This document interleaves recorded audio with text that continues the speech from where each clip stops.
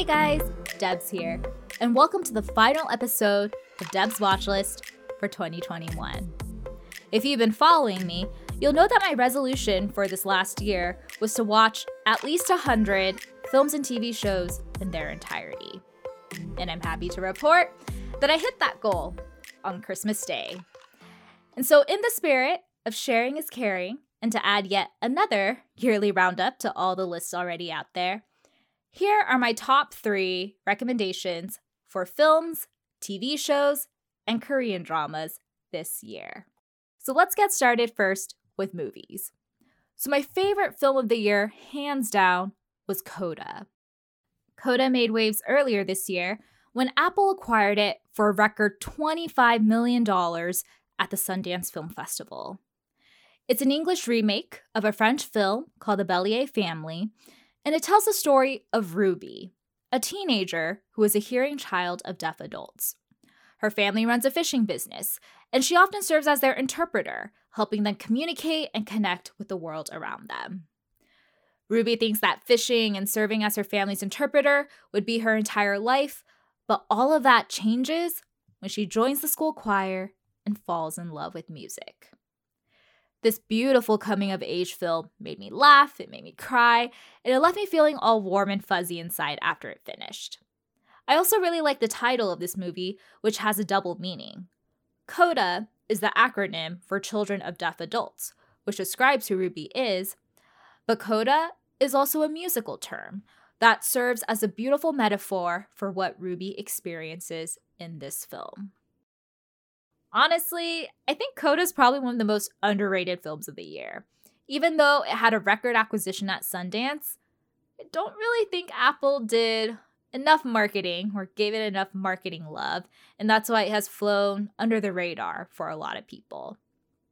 So, if you're looking for a hidden gem that will uplift your spirits, check out Coda on Apple TV+. The next movie I enjoyed this year is the Netflix original Red Notice.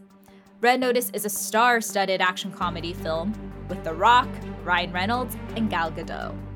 It's about art thieves, federal agents, and Interpol all racing against each other to find the precious Cleopatra's eggs, which are 3 very valuable, golden, bling, egg-shaped Egyptian artifacts that apparently belong to Cleopatra.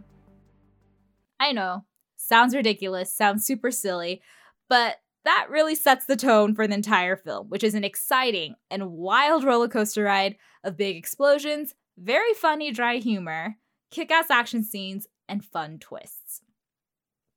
I actually think Red Notice might be the start of a successful action franchise for Netflix. This movie was apparently one of Netflix's most expensive films ever, with a budget of $200 million. And I definitely think the effort paid off.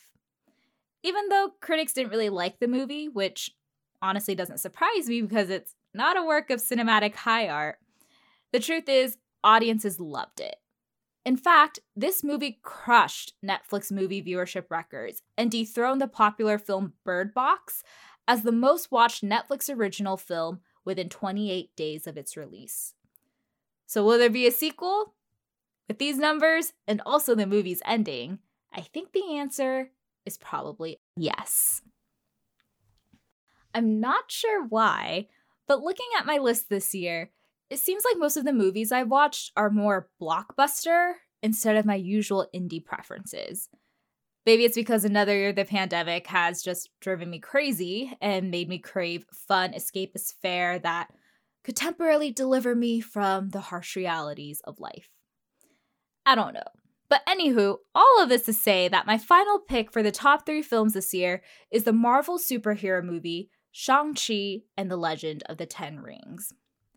I was already super excited for this movie before it came out because it's the first Marvel movie with an Asian superhero, and it has one heck of a cast. I mean, Simu and Awkwafina are cool, love them, but Tony Leung? Come on, he's the legend and the OG in Chinese cinema. Anyways, I finally got to stream this movie on Disney Plus in November because I was too scared to watch it in theaters because of COVID, and I absolutely loved it. The movie is about Shang-Chi, a superhero who runs away from home at a young age and tries to live a normal life in San Francisco under the name Sean. However, when he and his friends are attacked and a precious pendant from his deceased mother is stolen, he is forced to confront his dark past, including his rocky relationship with his father and the secrets of the Ten Rings organization. This movie was really fun to watch, and I was also surprised at how much of it was actually in Mandarin with English subtitles, but that just made the whole experience feel more authentic to me as an Asian American.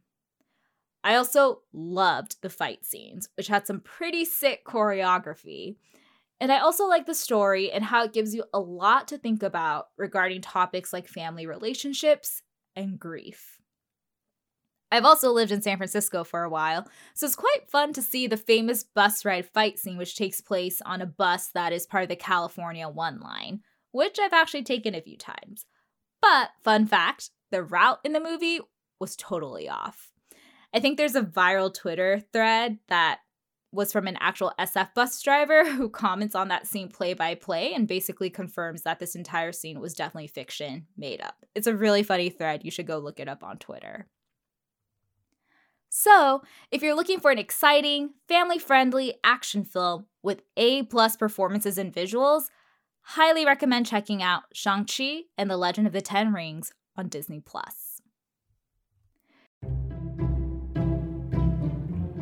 So that wraps up my top 3 for movies, so let's now move to TV. So interesting enough, this might actually be the first year where I watched more TV shows than films. Usually I like to watch movies because they're shorter, but this year, I watched so much TV, and I can finally understand why people are saying that TV, not film, is now Hollywood's favorite child. From the stories to the production quality and casting, it's very clear that TV is in its golden age.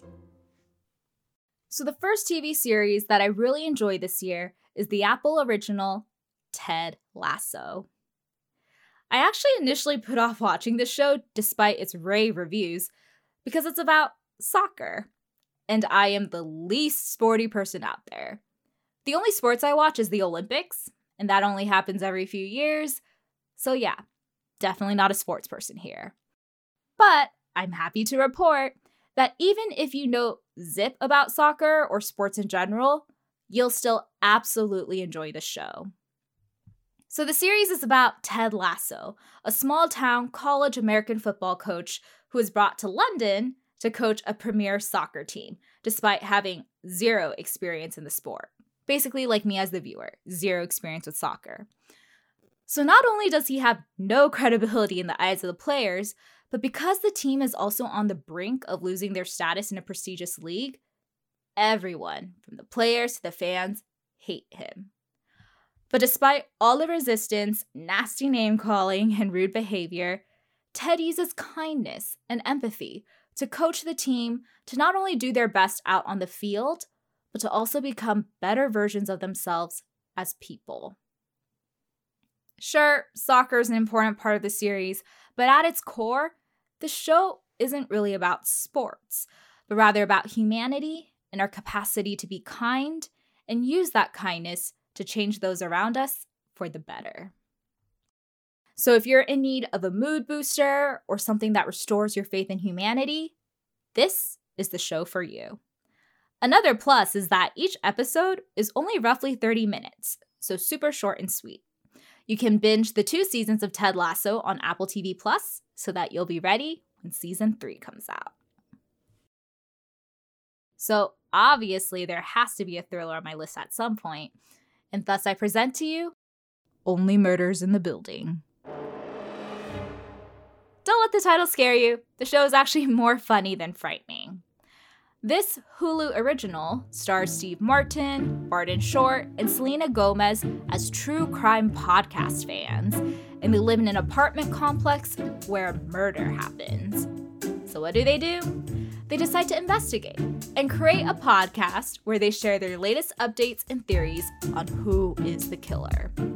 The show is incredibly funny and silly, but also exciting. So if you're into dark comedy and whodunits, but don't want the violence and gore, this is the perfect show to watch. Also, I'm assuming if you listen to this podcast, you're a podcast fan in general, so that's also another reason to watch this fun series that is actually super relevant to where cultural trends are headed. Anyways, Hulu has already announced there will be a season 2, and so all I can say is, I can't wait. My third pick is another Hulu original, Dopesick. Quick side note, I'm actually really impressed with all the great content coming out from Hulu. I know we often think that Netflix or HBO, they're the ones that have premium TV content, but I must say that many other streamers are starting to give those heavyweights a run for their money. Anyways, back to Dopesick. So I was really excited for Dopesick because it stars Michael Keaton, who is one of my favorite actors of all time, and also because of its interesting real-life subject matter. The show is about the opioid crisis in America, and it focuses specifically on the wealthy Sackler family and their role in developing and selling the painkiller OxyContin. Instead of honestly sharing how strong and addictive the drug is, they utilize bribery, manipulation, and false advertising to make the drug look harmless, which meant it was then used for everything from small toothaches to severe surgery pain, which then led to thousands of Americans getting addicted, overdosing, and dying from this drug. This show is equal parts fascinating and infuriating. Fascinating because it's a story where real life is actually crazier than fiction, but also infuriating because you can see how some people are complete monsters and make blood money without batting an eye. While the show tries to give a morally satisfactory ending, the reality is that the lawsuits against the Sackler family and their company Purdue Pharma, OxyContin, all of this is still ongoing and very, very messy. So if you actually do want to get super angry, you can follow up on all the news about what's happening there. Even though it's a heavy show, I really like Dopesick. Basically, not surprised that this show has a Golden Globe nomination for Best Television Motion Picture. If you have time, definitely watch this show on Hulu. Alright, so I know I said I'd only do 3 shows, but there were so many great shows this year, so I'm gonna cheat and do some honorable mentions. I mean, I haven't even touched on the HBO shows that I really liked this year. So very quickly, I liked HBO's The Flight Attendant, which is a binge-worthy thriller about a flight attendant who wakes up next to the body of a passenger. So murder, mystery, all that good stuff. I also love Mare of Easttown, which I already covered in another podcast episode, and Succession. All right, Succession Season 3 was probably the best season to date in this epic series about rich family problems, drama, and politics. That finale, basically Season 4 can't come quick enough. Also, I know I've mostly shared mature content for adult audiences, but there's actually one family/kids show that I highly, highly recommend, and it's Netflix's second season of The Babysitter's Club. I grew up reading a lot of Babysitter's Club books, but honestly, I've kind of forgotten how many mature topics like divorce and chronic illness were covered in the series. And I think Netflix's adaptation did a great job of portraying those issues in a modern and relevant manner, but also in a graceful and healthy, age-appropriate manner for kids. So highly, highly recommend. Okay, I'm gonna force myself to stop here with the TV shows. Otherwise, we'll be here all day. So of course I had to carve out a special section for Korean dramas. Yes, I love Squid Game, as do the rest of the world, and so if you want to hear more about that show, I already have an episode about it. But today I'll be focusing on 3 other K-dramas that I enjoyed in 2021. First up is Taxi Driver, which is based on a webtoon.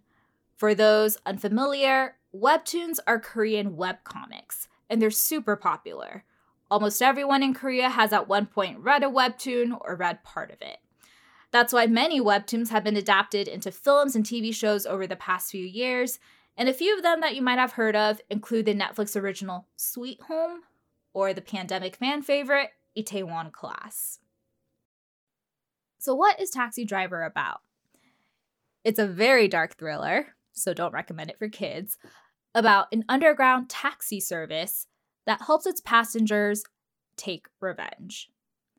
If you've been wronged and the law cannot help you, then you can contact Rainbow Taxi Service, who will take care of everything for you. Because of its premise, the show serves up plenty of social commentary, because each episode is actually inspired by a case that happened in real life. From voice phishing, to workplace bullying, to sexual abuse of special need minors, the show tackles a range of social issues, where the rich, the powerful, and the shrewd get away with all their crimes until they meet their match with the Rainbow Taxi Service. Watching the show was super cathartic. If only all the bad guys could also get what they deserved in real life too. But things get complicated when a prosecutor catches wind of this underground taxi service, and she raises the question of, does the end always justify whatever means? Like, is it okay for this service to keep operating even when the methods it uses to serve justice might be bordering on illegal? Lots of interesting things to think about while watching the show, so highly, highly recommend. Even though the production quality honestly can feel a bit kitsch, the acting and story was A+. Definitely one of the more underrated K-dramas from this year. My next favorite K-drama of 2021 is the complete opposite of Taxi Driver and is a sweet drama called Hometown Cha-Cha-Cha. I know, the title sounds very strange, slightly cheesy, and I'll admit, even I was initially put off by this title, but I'm so glad I watched it. I love this drama so much that I actually bought the screenplay and had it shipped to me all the way from Korea. So this drama is about Lee Hae-jin, a woman who is your typical Seoul elite. She graduated from a top university, works as a dentist, and lives enjoying all the luxuries that a city like Seoul has to offer.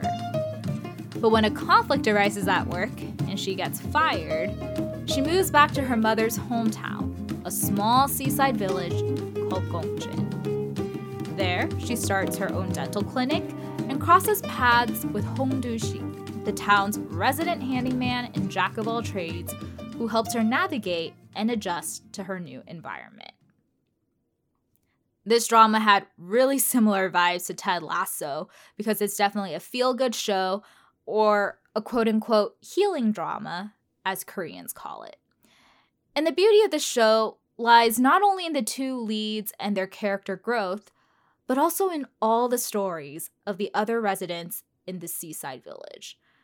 Nothing extraordinary or mind-blowing ever happens in the drama. All the characters are people like you and me, and what they go through is like our everyday lives. But it's exactly the ordinary nature of it all that makes this drama so much more relatable and touching. They touch on everything from like aging to marriage and divorce, family relationships, loss of loved ones, childhood innocence. All of that and more are examined deeply and very touchingly in this drama. Fun fact, Squid Game may have crushed Netflix viewership records, but this K-drama also put out a very strong performance on the platform. It actually ranked in the top 10 worldwide list during its run. I think Squid Game was first place, and then Hometown Cha-Cha-Cha was fluctuating between 7th and 8th place. So this was definitely a very popular show. So if you're looking for something that will be very heartwarming, fun, sweet, and also has a lot of beautiful scenery and great food shots, check out Hometown Cha-Cha-Cha on Netflix.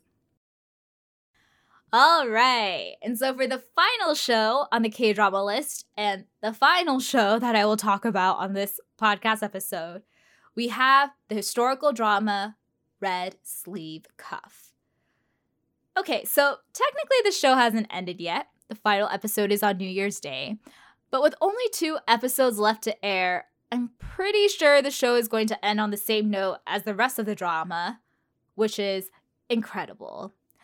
Red Sleeve Cuff is a historical drama and is about a palace maid named Do-kim and her relationship with Isan, one of the most famous kings in Korea. The reason this show is called Red Sleeve Cuff is because if a palace maid's sleeve cuff is red, that means she is specifically a maid who serves the king.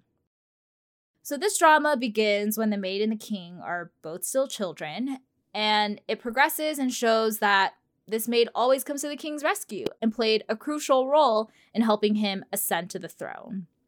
Of course, romance blooms between the two, but there are so many additional things in this drama, like palace intrigue, politics, secret organizations, that make this show an addictive watch.